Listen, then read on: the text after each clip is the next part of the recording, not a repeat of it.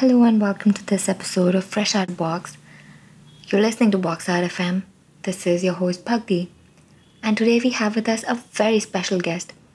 Most people know him as the driving force behind Reproduce Artists, which, in my opinion, is an organization that forms the backbone of the Indian experimental music scene. He's a fantastic videographer, visual artist, he's a great chef, but most importantly, he's a lovely human being. Please welcome the one and only Rana Ghosh.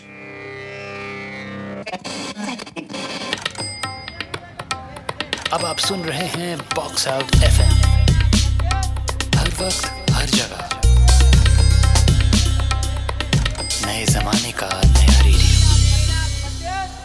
Hi Rana, welcome to Box Out. How are you doing? Hi. Yeah, I'm okay. How are you? I'm okay.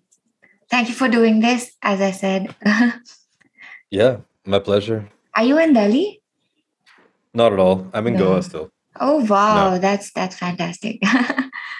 Yeah, I've been here. I've been on extended sojourn, but I think I'm leaving in like 2 weeks. I had to Right. sort out my vaccines and figure out how to exit this country, given this very strange landscape of logistics in a pandemic. But yeah, I think in 2 weeks or so I'll be out of here. All right. Do you listen to Indian radio? Um, Not contemporary, no. I remember when I first came to India 20 years ago, I remember hearing Doordarshan a lot, just like, All India radio, like Mhm. everywhere actually. But just kind of as an observer, it was on. But I kind of missed that, to be honest. But no, in terms of like online or contemporary terrestrial radio, not so much, sadly. No, I don't. Right. Okay. So you shifted from economics to arts, right? Like Um, sort of. Sort of, yeah. I'm not sure. I still look at whatever I do professionally through the lens of economics, just because to me it's always been about decision making and risk. But yeah, I suppose I just find creative industries a very interesting place to observe how those things fold or unfold, I should say, with different people making different decisions, etc., etc. But So would you say that the lens through which you look at the world is largely shaped by economics? absolutely, yeah, definitely. How was it to, transition from that field to this? And how is it going now? It was pretty natural. I guess it started with like cameras many years ago when I was a lot younger. Um, I'd always kind of used cameras since I was like, I don't know, 11, 12, I guess. My father always had film in the fridge and there was always 35 millimeter cameras in the house. And so my sister at the time, about the time, she's still my sister, but at the time she was in high school with me. It overlapped for a period. And she was part of like the yearbook team. These like, I don't know, these books that come out every year about like that graduating class or what have you. Yes. So yes. so she volunteered as a photographer, and in that school there was a darkroom, and she would stay after school. And because we were in the same school, my father would come pick us up at the same time, and I would just stick around. And I remember seeing my sister do this magic in the darkroom, and I was just transfixed. And so yeah, because of her, because of both my father and my sister, I guess really, I started to take photographs myself and process my own film and print my own images. And it was just really addictive, honestly. It just was really this kind of strange alchemy of seeing this image emerge on this piece of paper in developer fluid and then stopping the process and fixing it and all of that, I was just really drawn to it. So I guess, a visual language was always there, or at least from a adolescent point. But it was just always something that was there. I just had fun with it. And then I didn't take any photographs for about, I guess, 4 years. I was kind of living this domestic life, doing a master's degree. And yeah, I just, we were just kind of doing our thing. And I think creative things weren't really part of the program, I suppose, just because I was occupied in a very committed relationship. And so, yeah, I don't know. I didn't think about it either. But then soon after that, I ended up coming to India to finish my master's at the time in economics, and I was working with the UN at the time, and I basically was doing this thing with those guys, but I was also finishing my master's, and to finish my master's, I had to get a bunch of data. This is all pre-internet from a place in West Delhi, Pusa, which you might be aware of, the Pusa Institute. It's probably kind of close to where you are, I think, Pithampur. I'm not sure. I think it is. Anyway,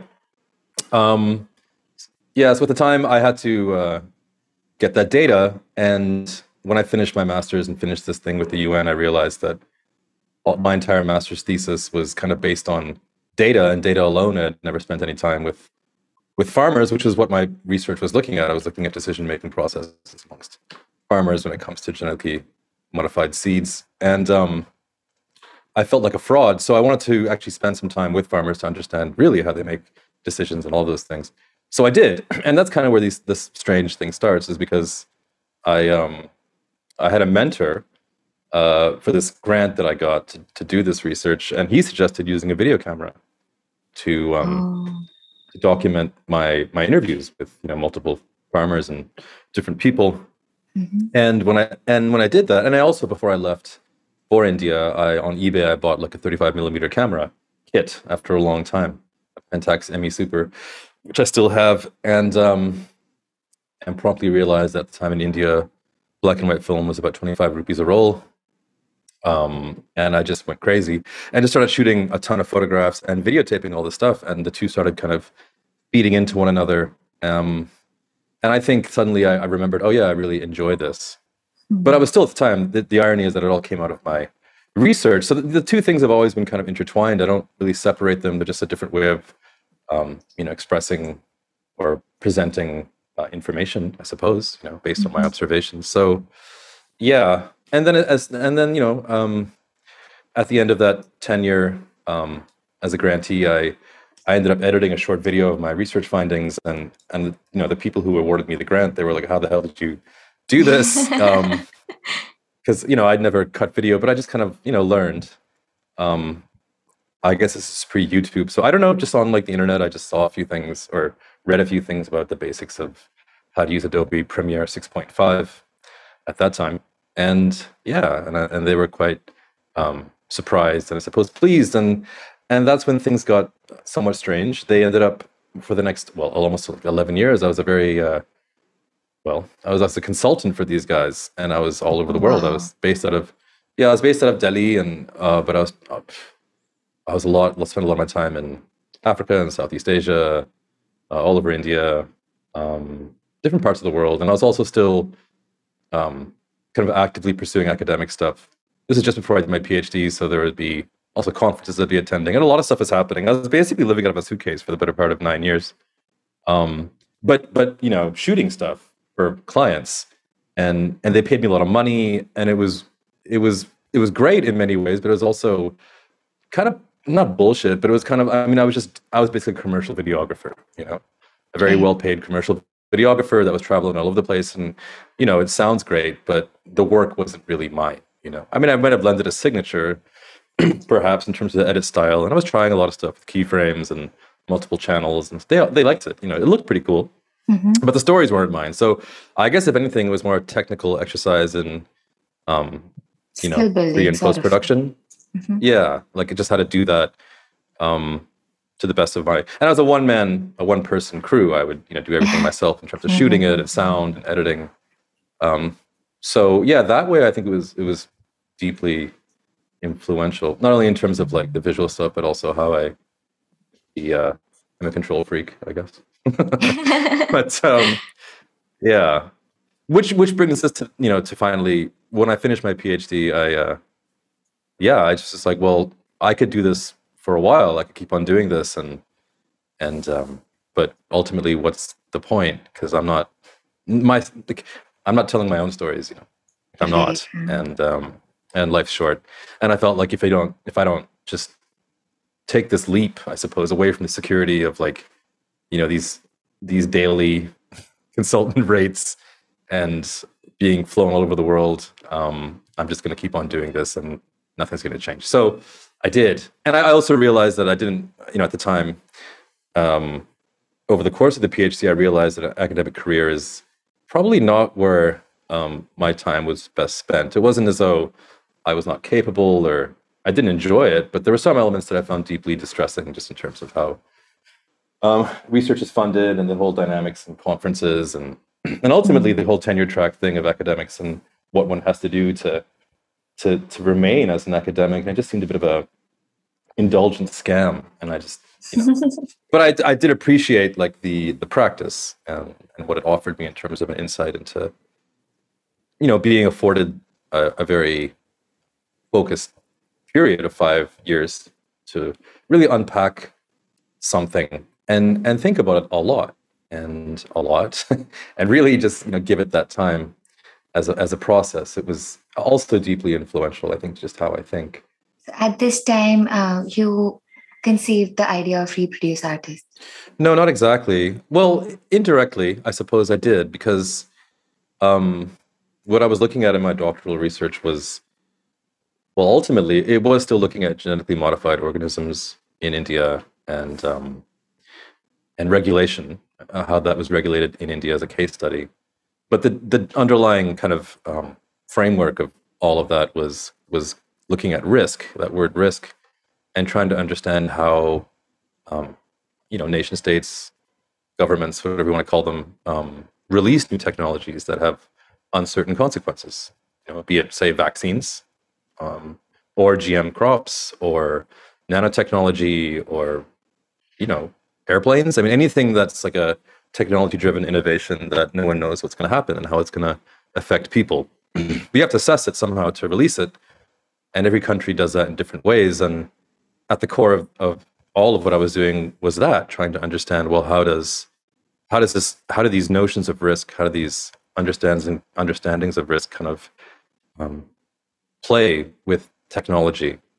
And I think that always, so I mean, I spent a lot of time looking at that, and some elements were very technical, others were more philosophical, just in terms of an uncertain future and what that means to the human psyche and many things.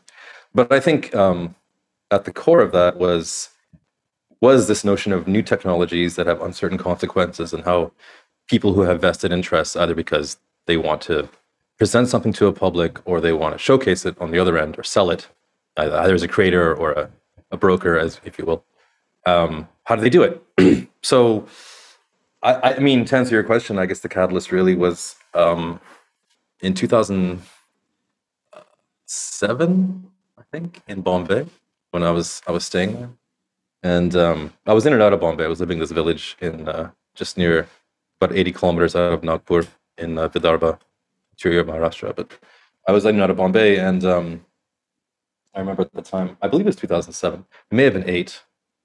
Actually, it probably was 8. I don't know. Anyway, IPL cricket, I don't remember, but IPL cricket was starting in this country. And I remember being, if you cross that bridge, or that kind of that boundary from across the Mahim Creek into Bandra, coming from south to north, there are these masses of hoardings, big, huge hoardings. I remember seeing the IPL hoardings and seeing Sony on the corner of a lot of these things, and it was like, oh, that's interesting. And I remember going home one day and just out of curiosity, just wondering, well, how much money did they pay for the broadcast rights? And suddenly realizing that the numbers were astronomical. And then thinking about sponsorship, and then having this idea of bringing a band to India by getting a sponsor on board. Just a really kind of a nucleus of an idea. Wow. That's a but it kind of big was, connection. well, I don't know. I mean, it was the same thing. It's like, here's this new idea in terms of like this form of music, let's say. Not that, music was new to India by any stretch of the imagination. Of course it wasn't. But in the rush of maybe wanting to showcase something, if I could find that individual or group of people who might find that interesting and they would gain from it some way, monetarily or whatever it might be, I could probably do it. It was so that, it's the same thing. It's like, so you have a seed technology and you have a company like, I don't know, Mahiko Monsanto, which is the Indian arm of Monsanto in India, and they want to license it and sell it in India. They're excited and they want to do it and they're going to make a bunch of money. And it's the same thing. Well, so you have this kind of musical form or idea that's not from here necessarily, but somebody sees value in bringing it here so they can make some money. It was the same. Like, to me, it was the same thing. I didn't really see it as being very different. But at the core of that were decision-making processes and ultimately risk-taking, as much as like a company Definitely. like Mahiko, as much as a company like Mahiko might want to bring this particular variety of cottonseed, BT cotton to India, and go through all the licensing and all the hoops and all the risk assessment, it'd be the same as somebody who wanted to pay for bringing a band or covering the cost of bringing a band from outside of India to India where there's no audience, and how do they make their money back, and is it worth the risk? And it's the same, for me, it's just the same thing. I didn't really distinguish the two. So I did that and ended up being a band called Black Lips, this band from Atlanta, Georgia. And I've been asked this question a few times, so I don't know if I don't know Warrior. I don't know. But basically, they came and they played their music and their show. But the thing is that historically their live shows at the time were very kind of violent and involved a lot of bodily fluids and nudity, and I had shown all this to the person who ultimately helped book these shows in India. At the time, it was an early stage of OML. At the time, it was like 4 or 5 people. This is like 2008, I guess. And I showed the former, I guess, head CEO. I'm not sure what you would call that person. The Doesn't work person there in anymore, as far charge. as I can. Person in charge. Yeah, I showed them this video content of them playing a show, and it was what it was. There was just all kinds of things happening, and but and I guess maybe in retrospect, I was curious about this as an exercise. Like, what if you present the most obviously off-putting front-facing presentation of an art form to somebody who can then speculate in his or her own way about what it might be worth to them? What happens next? And so maybe that was why I also like the music a lot. I still do. I mean, it's great. But there's also that. So, but anyway, they took it on, and then they were signed to, I don't know if Vice still does, but Vice had a record label at that time. I think they might still do. I'm not sure. This is way before their India entry, and even before like Vice became this, incredibly I don't want to say influential, although sadly it might be the case, but larger scale media, behemoth, spanning video and print and many things, but of course mostly online. This is before all of that. So they were just starting their video stuff. I think at that time they had released, I think just 2 or 3 films, mostly produced by, or directed by the co-founders, Sarush Alvi in particular. And yeah, but because the Black Lips were on that record label, I ended up getting a producer on board from Vice, and I and this guy shot the whole tour. Oh, wow. And I think that was the first time that I was doing something with a video camera that actually meant something a lot more to me personally, because I kind of imagined this situation, and then I mean essentially put the pieces together to make it happen, and then documented it. And I was pretty sure that whatever was going to happen would be something worth watching. I just instinctively felt that, well, I'd watch it. If nobody else, I think I'd watch it. And that was enough. Anyway, they also paid me, so it just all worked out. But in the end, yeah, they had a show in Chennai, and they kind of, I mean, for the first 4 shows, they're very timid, and I think, and very respectful. I think they didn't want to cause, how to say it, like a lot of shock, or they really toned themselves down. But I could see it that they were struggling because they were just constantly limiting themselves. And I think by the time they get to Chennai, they just kind of were themselves, and that involved one of the band members playing guitar with his with himself, and then and then one, I remember throwing I the like how you bass. framed that. Sorry. Yeah, continue. I don't know. And then jumping into the crowd and a number of things, and the crowd thoroughly enjoying themselves. But then, clearly there are some concerns in a city like Chennai, and it transpired that a number of things transpired. I mean, I guess the first thing is that the people who sponsored this particular event, they were upset, and they pulled the funding, which affected the company that kind of brokered this entire tour, which was not, intentional, of course, but I think they were just shocked. Yeah, And definitely. then also, right, and then I think also there was like the police were called because a lot of people were Oh, upset, shit. basically. I'm laughing because I mean, but it's so, but it's the same thing. So to react to this, I realized that okay, this is a problem. But I think I remember being, I mean, it's all documented. Also, it's all there. But I remember just being very calm because I think part of me almost anticipated it in a way. I wasn't sure, and I certainly wasn't going to instigate anything or suggest anything, but it just happened, and I realized that I have to get them out of the state now, like immediately, to avoid police custody and get out of police jurisdiction, jurisdiction. So yeah, I did, and we hired 2 cabs and we drove to Bangalore all night, and that was that. And they flew out the next day. Then a bunch of stuff happened where people came and threatened them, and that's a whole other strange story. But basically, this is ultimately again, it's people take these risks on the basis of their speculative incentives and what they might imagine may happen when you do such things.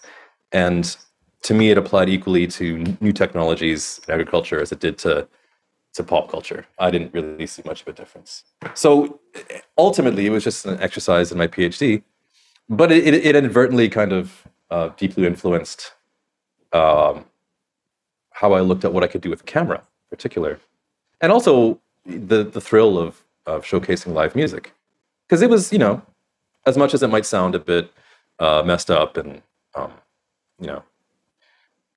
in terms of people's safety and welfare, it was also I can't lie, it was like it's a very buzzy headspace. You have to think fast, and you have to fix things. And this is a bit of an extreme example, perhaps, because I don't know No, what would but have happened if they got that arrested. really But makes me think, is it important to understand things to appreciate them? Like, especially in terms of art. What do you think? I suppose so. But I prefer not to understand them. I prefer to just execute and then forge an understanding before I can even start to appreciate. And I think that's what I'm saying is that my appreciation is more about the underlying decisions that one makes to do these things. That's what I find the most interesting, and always has been. And that's again very, I think, influenced by my,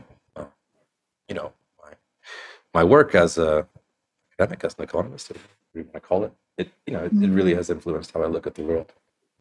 But just to finish this thought, yeah, it was at the end of that process that I realized that okay, I think there's something I need to explore a bit more here, and that's what I did. So, but to answer your question specifically, the catalyst for that happened about a year and a half later, when I was in Delhi, and I took that flat the same flat in GK2 that I've given up to finish writing my PhD.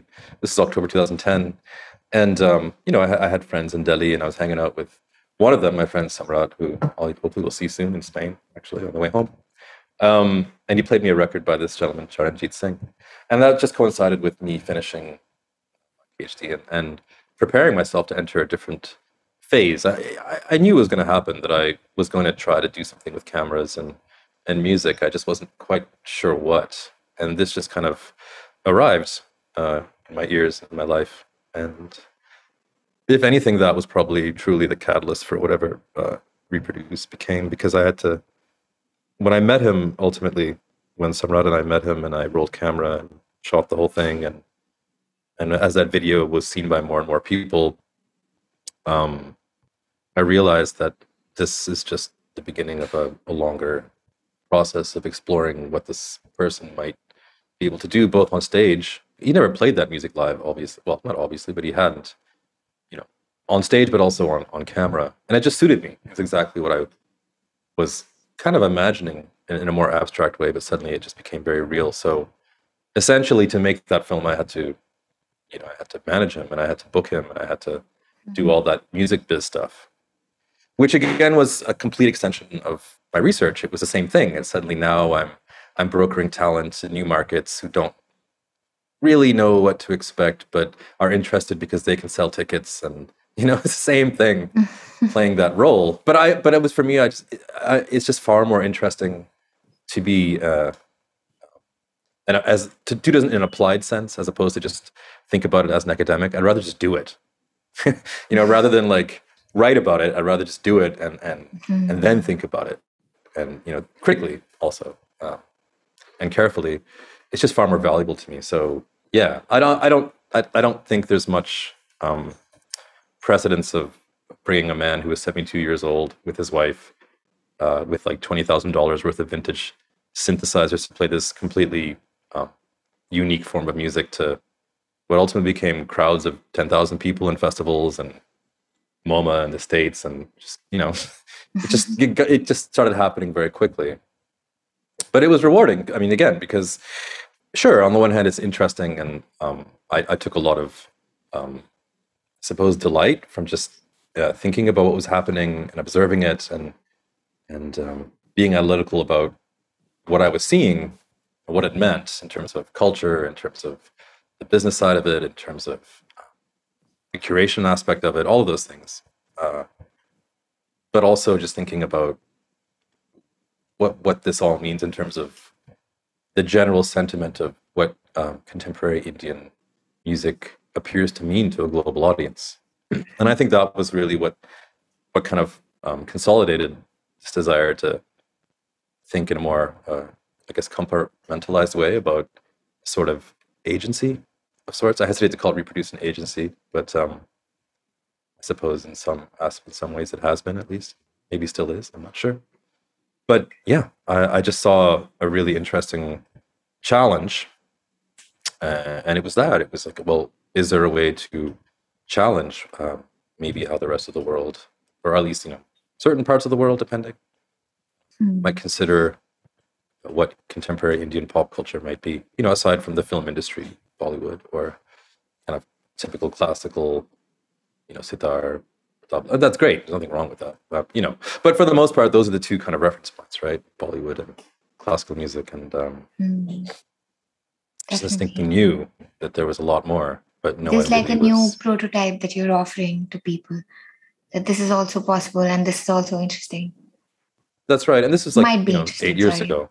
Sorry? It might be, yeah, exactly. It might not be, but that's not for me to. My role was to, and this is where this is the whole risk element, is how do you present these ideas to other brokers in a way that suits their incentives, in terms of not just their expectations, but also a certain level of ignorance, perhaps. I mean, I don't say ignorance in a condescending way. It's just that you might not know, and maybe there is some value, and maybe the people that you may try to reach in Paris or Berlin or wherever it might be, New York, maybe there's some value that you see in presenting this new chapter to other people, So, yeah, essentially it was that. I mean, it's a bit of a long answer to your question, but there are some defined chapters. I don't know how else to answer that question. So, but yeah, I mean, the short version is video cameras, economics, and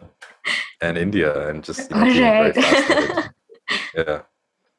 No, but that brings me to another question about reproduce artists, which is I've seen a lot of reproduce gigs happening at really experimental spaces.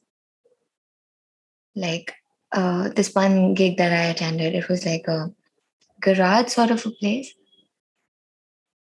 But these are not the traditional places of performance, I think, I would say.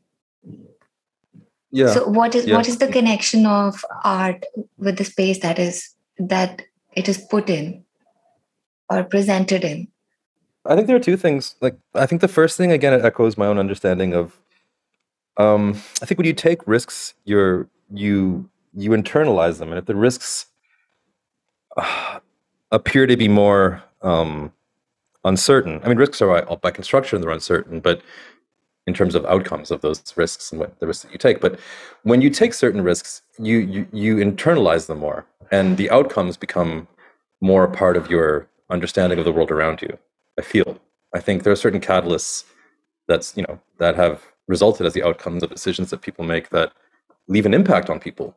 And there are many factors as to why that might be the case, but at a very basic level, I felt, and I guess I still do feel, that if you think carefully about the surroundings,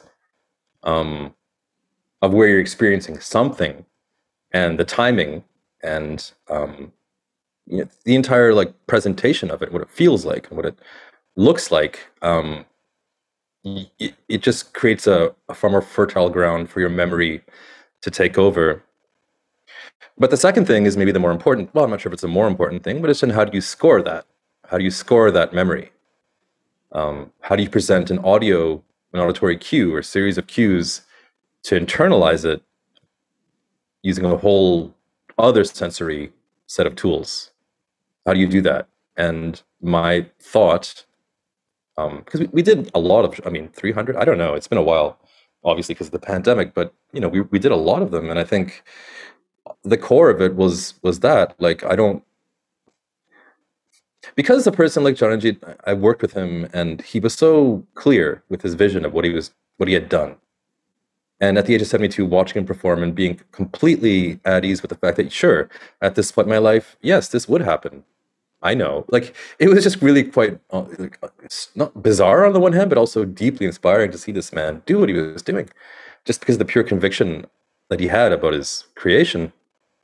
I just felt, that, and I heard other people who were making work that it echoed that sentiment. I felt for what that's worth. It's me and what I'm feeling, but I felt that. And I felt there was enough talent around me to sustain showcasing multiple instances of that. And not in terms of events, but multiple instances of these people amongst others in a event. And so I guess essentially, multiple genres, different kinds of music. It shouldn't all just be like, rap. It can be anything. But that the core element is that understanding that I'm making this work because I may be just like shit scared and nervous, and I don't really know what I'm doing, but I want to do this. I want to present this, and I don't know what people will think because it's not what people might usually hear in a live concert, whatever when you call it a setting.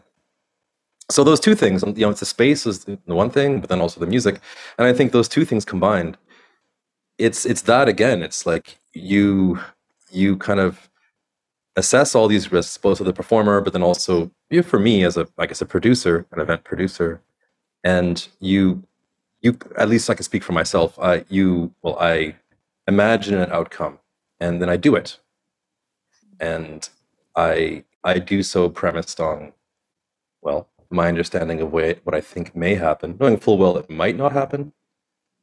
But I think, and again, I think this is a lot of where my own understanding of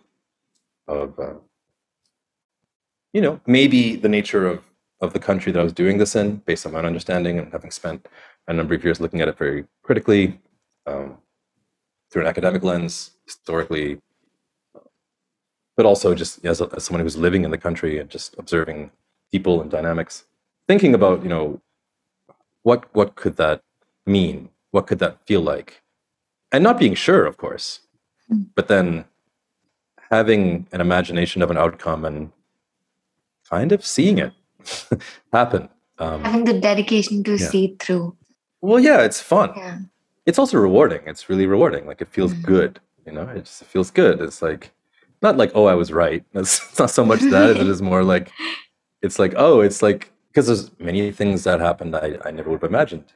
But I think I was just running with it. I was just running with it and seeing things happen and then saying, okay, that's very interesting. What if now this were to also be a added set of dimensions to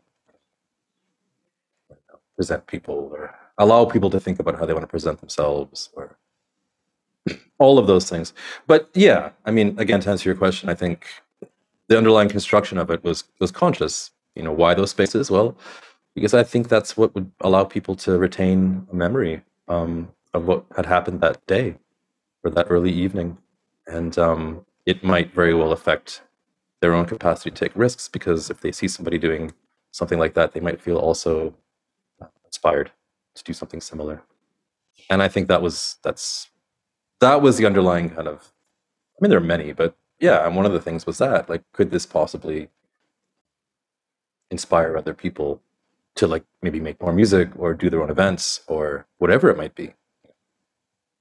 might it kind of serve as a as a uh, as a reference for people to say, hey, well, that happened, so why can't I do that? You know? Hmm. What do you think about the current music scene? It's hard to gauge because I mean I listen, but I think I'm still a live music person. Hmm. Um, There's a certain but I'm charm to also live music. Yeah. Sorry. yeah, it's the vulnerability. It's that for me, it's that I'm drawn to that.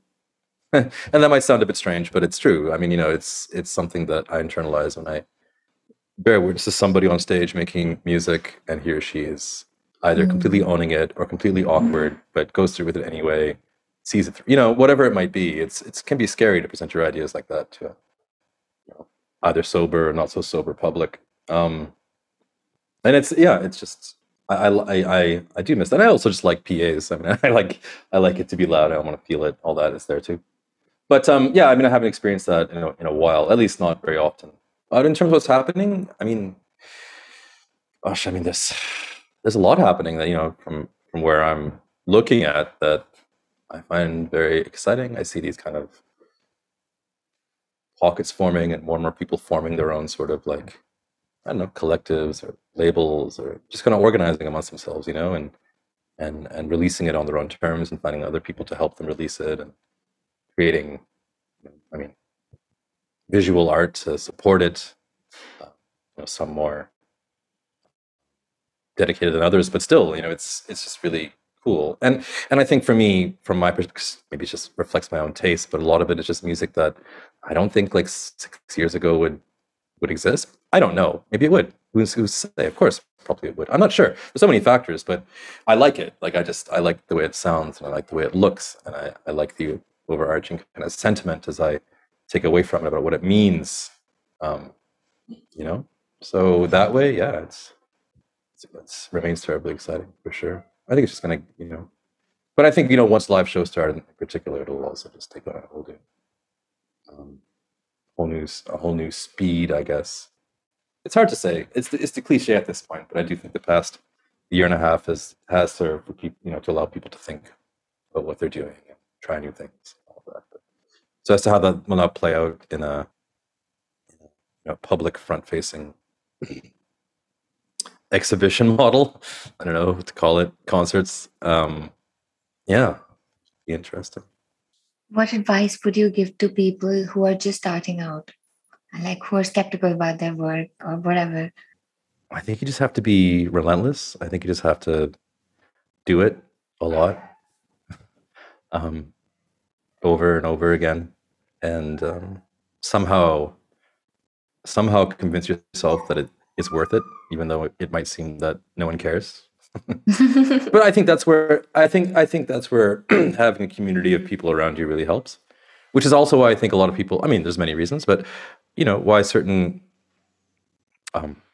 groups of people are coming together and releasing music together. I think that helps a lot when you are there to reinforce each other's insecurities in a positive way, like to not fall prey to them and say like, we're doing this, we're doing it together. So kind of like, don't be afraid, maybe, because it is scary. I think that helps. And some people just do it anyway. Some people are just their own machine and they just do it and they don't listen to anybody and don't care. And they're just like mercenary, like maniacs. There's that too. But yeah, I think it's nice to see that maybe that scale of risk taking to present something to a public using a signature style that you feel passionate about, regardless of what the market clearly expects. That takes a lot of guts, and the decisions that people make to do that remain fascinating to me. Again, maybe because of my predilection towards certain questions that I've thought about a lot. But it speaks to me, and in terms of music or any kind of creative art form, when I see that, I recognize it. As much as I have internalized what that might mean, and clearly have my own biases and all of that, but yeah, I do. I see something and I feel something, and I can't deny it because I do. And when that happens, I'm drawn to it. So there's just more and more of that happening, I think, and for a variety of reasons. I couldn't even begin to estimate all the reasons as to why. Maybe the internet maybe the pandemic, maybe just gravities of music and trends and so many things. But for whatever reasons it might be, yeah. And it's also really cool to see people who may have performed at at events that we've produced. Um, kind of also just doing more stuff and changing, and that's all very exciting as well. I think it's like I'm very fortunate that way, in that um, I guess for all the events that we've done, um, I've always had to play a role, so I was involved with all of them. So I can intimately recall details of all of those events, even if I wasn't there. I would have to speak to these people individually and understand what they wanted to do, and all of that. Just it's very it's very precious, because it's just allowed me these remarkable conversations and these insights into people's lives, and they've given me their time to speak to me and tell me how they feel, and it's a big deal to me. And it really does offer an insight into like what could be possible, again, in terms of just how people negotiate these spaces and why they do it, and how I can relate that to my own life. So it's also very personal, because it is rewarding. It's deeply fascinating. Do you ever get an artist block of sorts? How do you deal with it? What is the best way to deal with it? Yeah, okay. Well, I'm gonna replace the word artist block with procrastination. Oh wow, okay, that's harsh. But okay. Yeah. Yeah. You just have to somehow just punch yourself in the face and get over it, basically. Because no one else cares, right? It's your That's problem. true. So, no one gives a shit that you're like unable to create for whatever reason. And they shouldn't also. Well, it's not their problem, right? Who cares? It's really up to you. It's your work. So it's your life. That's it's true. it's your legacy. It's your life. It's your it's the decisions that you make. They're yours alone. You're in control of them if you wish. If you act upon your instincts and don't dwell too much on your intellect, maybe something will happen. And if not, well, we're not sure. But hey, what do I know? I mean, you're asking me a question. That's my answer. I don't know. Like, yeah. Yeah. I mean, if you don't, you'll probably feel stupid, basically. I mean, not you, but one.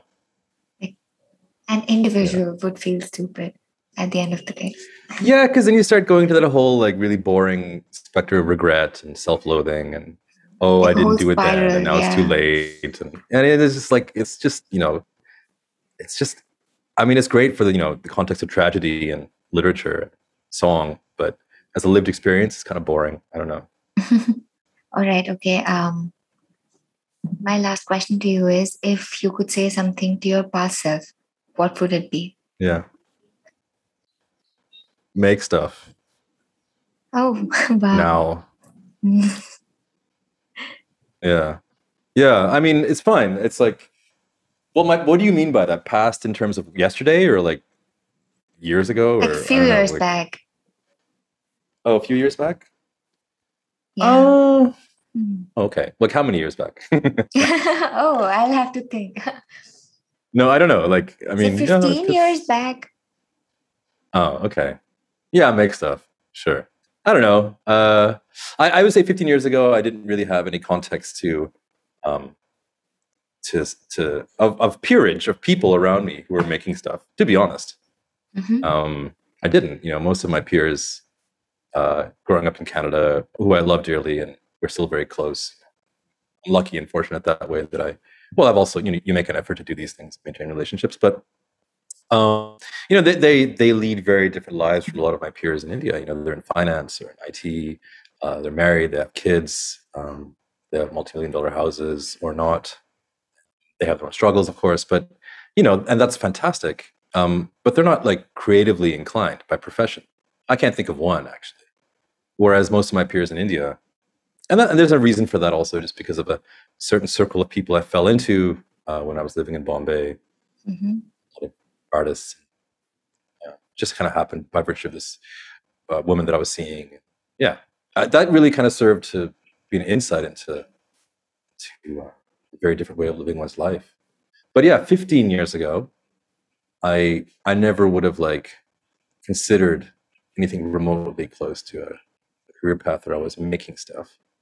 But I suppose I would tell myself 15 years ago to make stuff because it's nice and it's really rewarding and it's just unlike anything else. So, but I probably wouldn't listen to myself anyway. That's pretty stubborn. I still am. All right, Rana. That's the end of our meeting. But thank you so much for doing this. I'm so glad that I could fire some of these questions at you. And it's always nice to talk to you. So yeah. Yeah, real pleasure. Always, take care of yourself. Thanks for taking the time. Have a happy journey. I'll talk to you soon. Yeah. Yeah, thank you.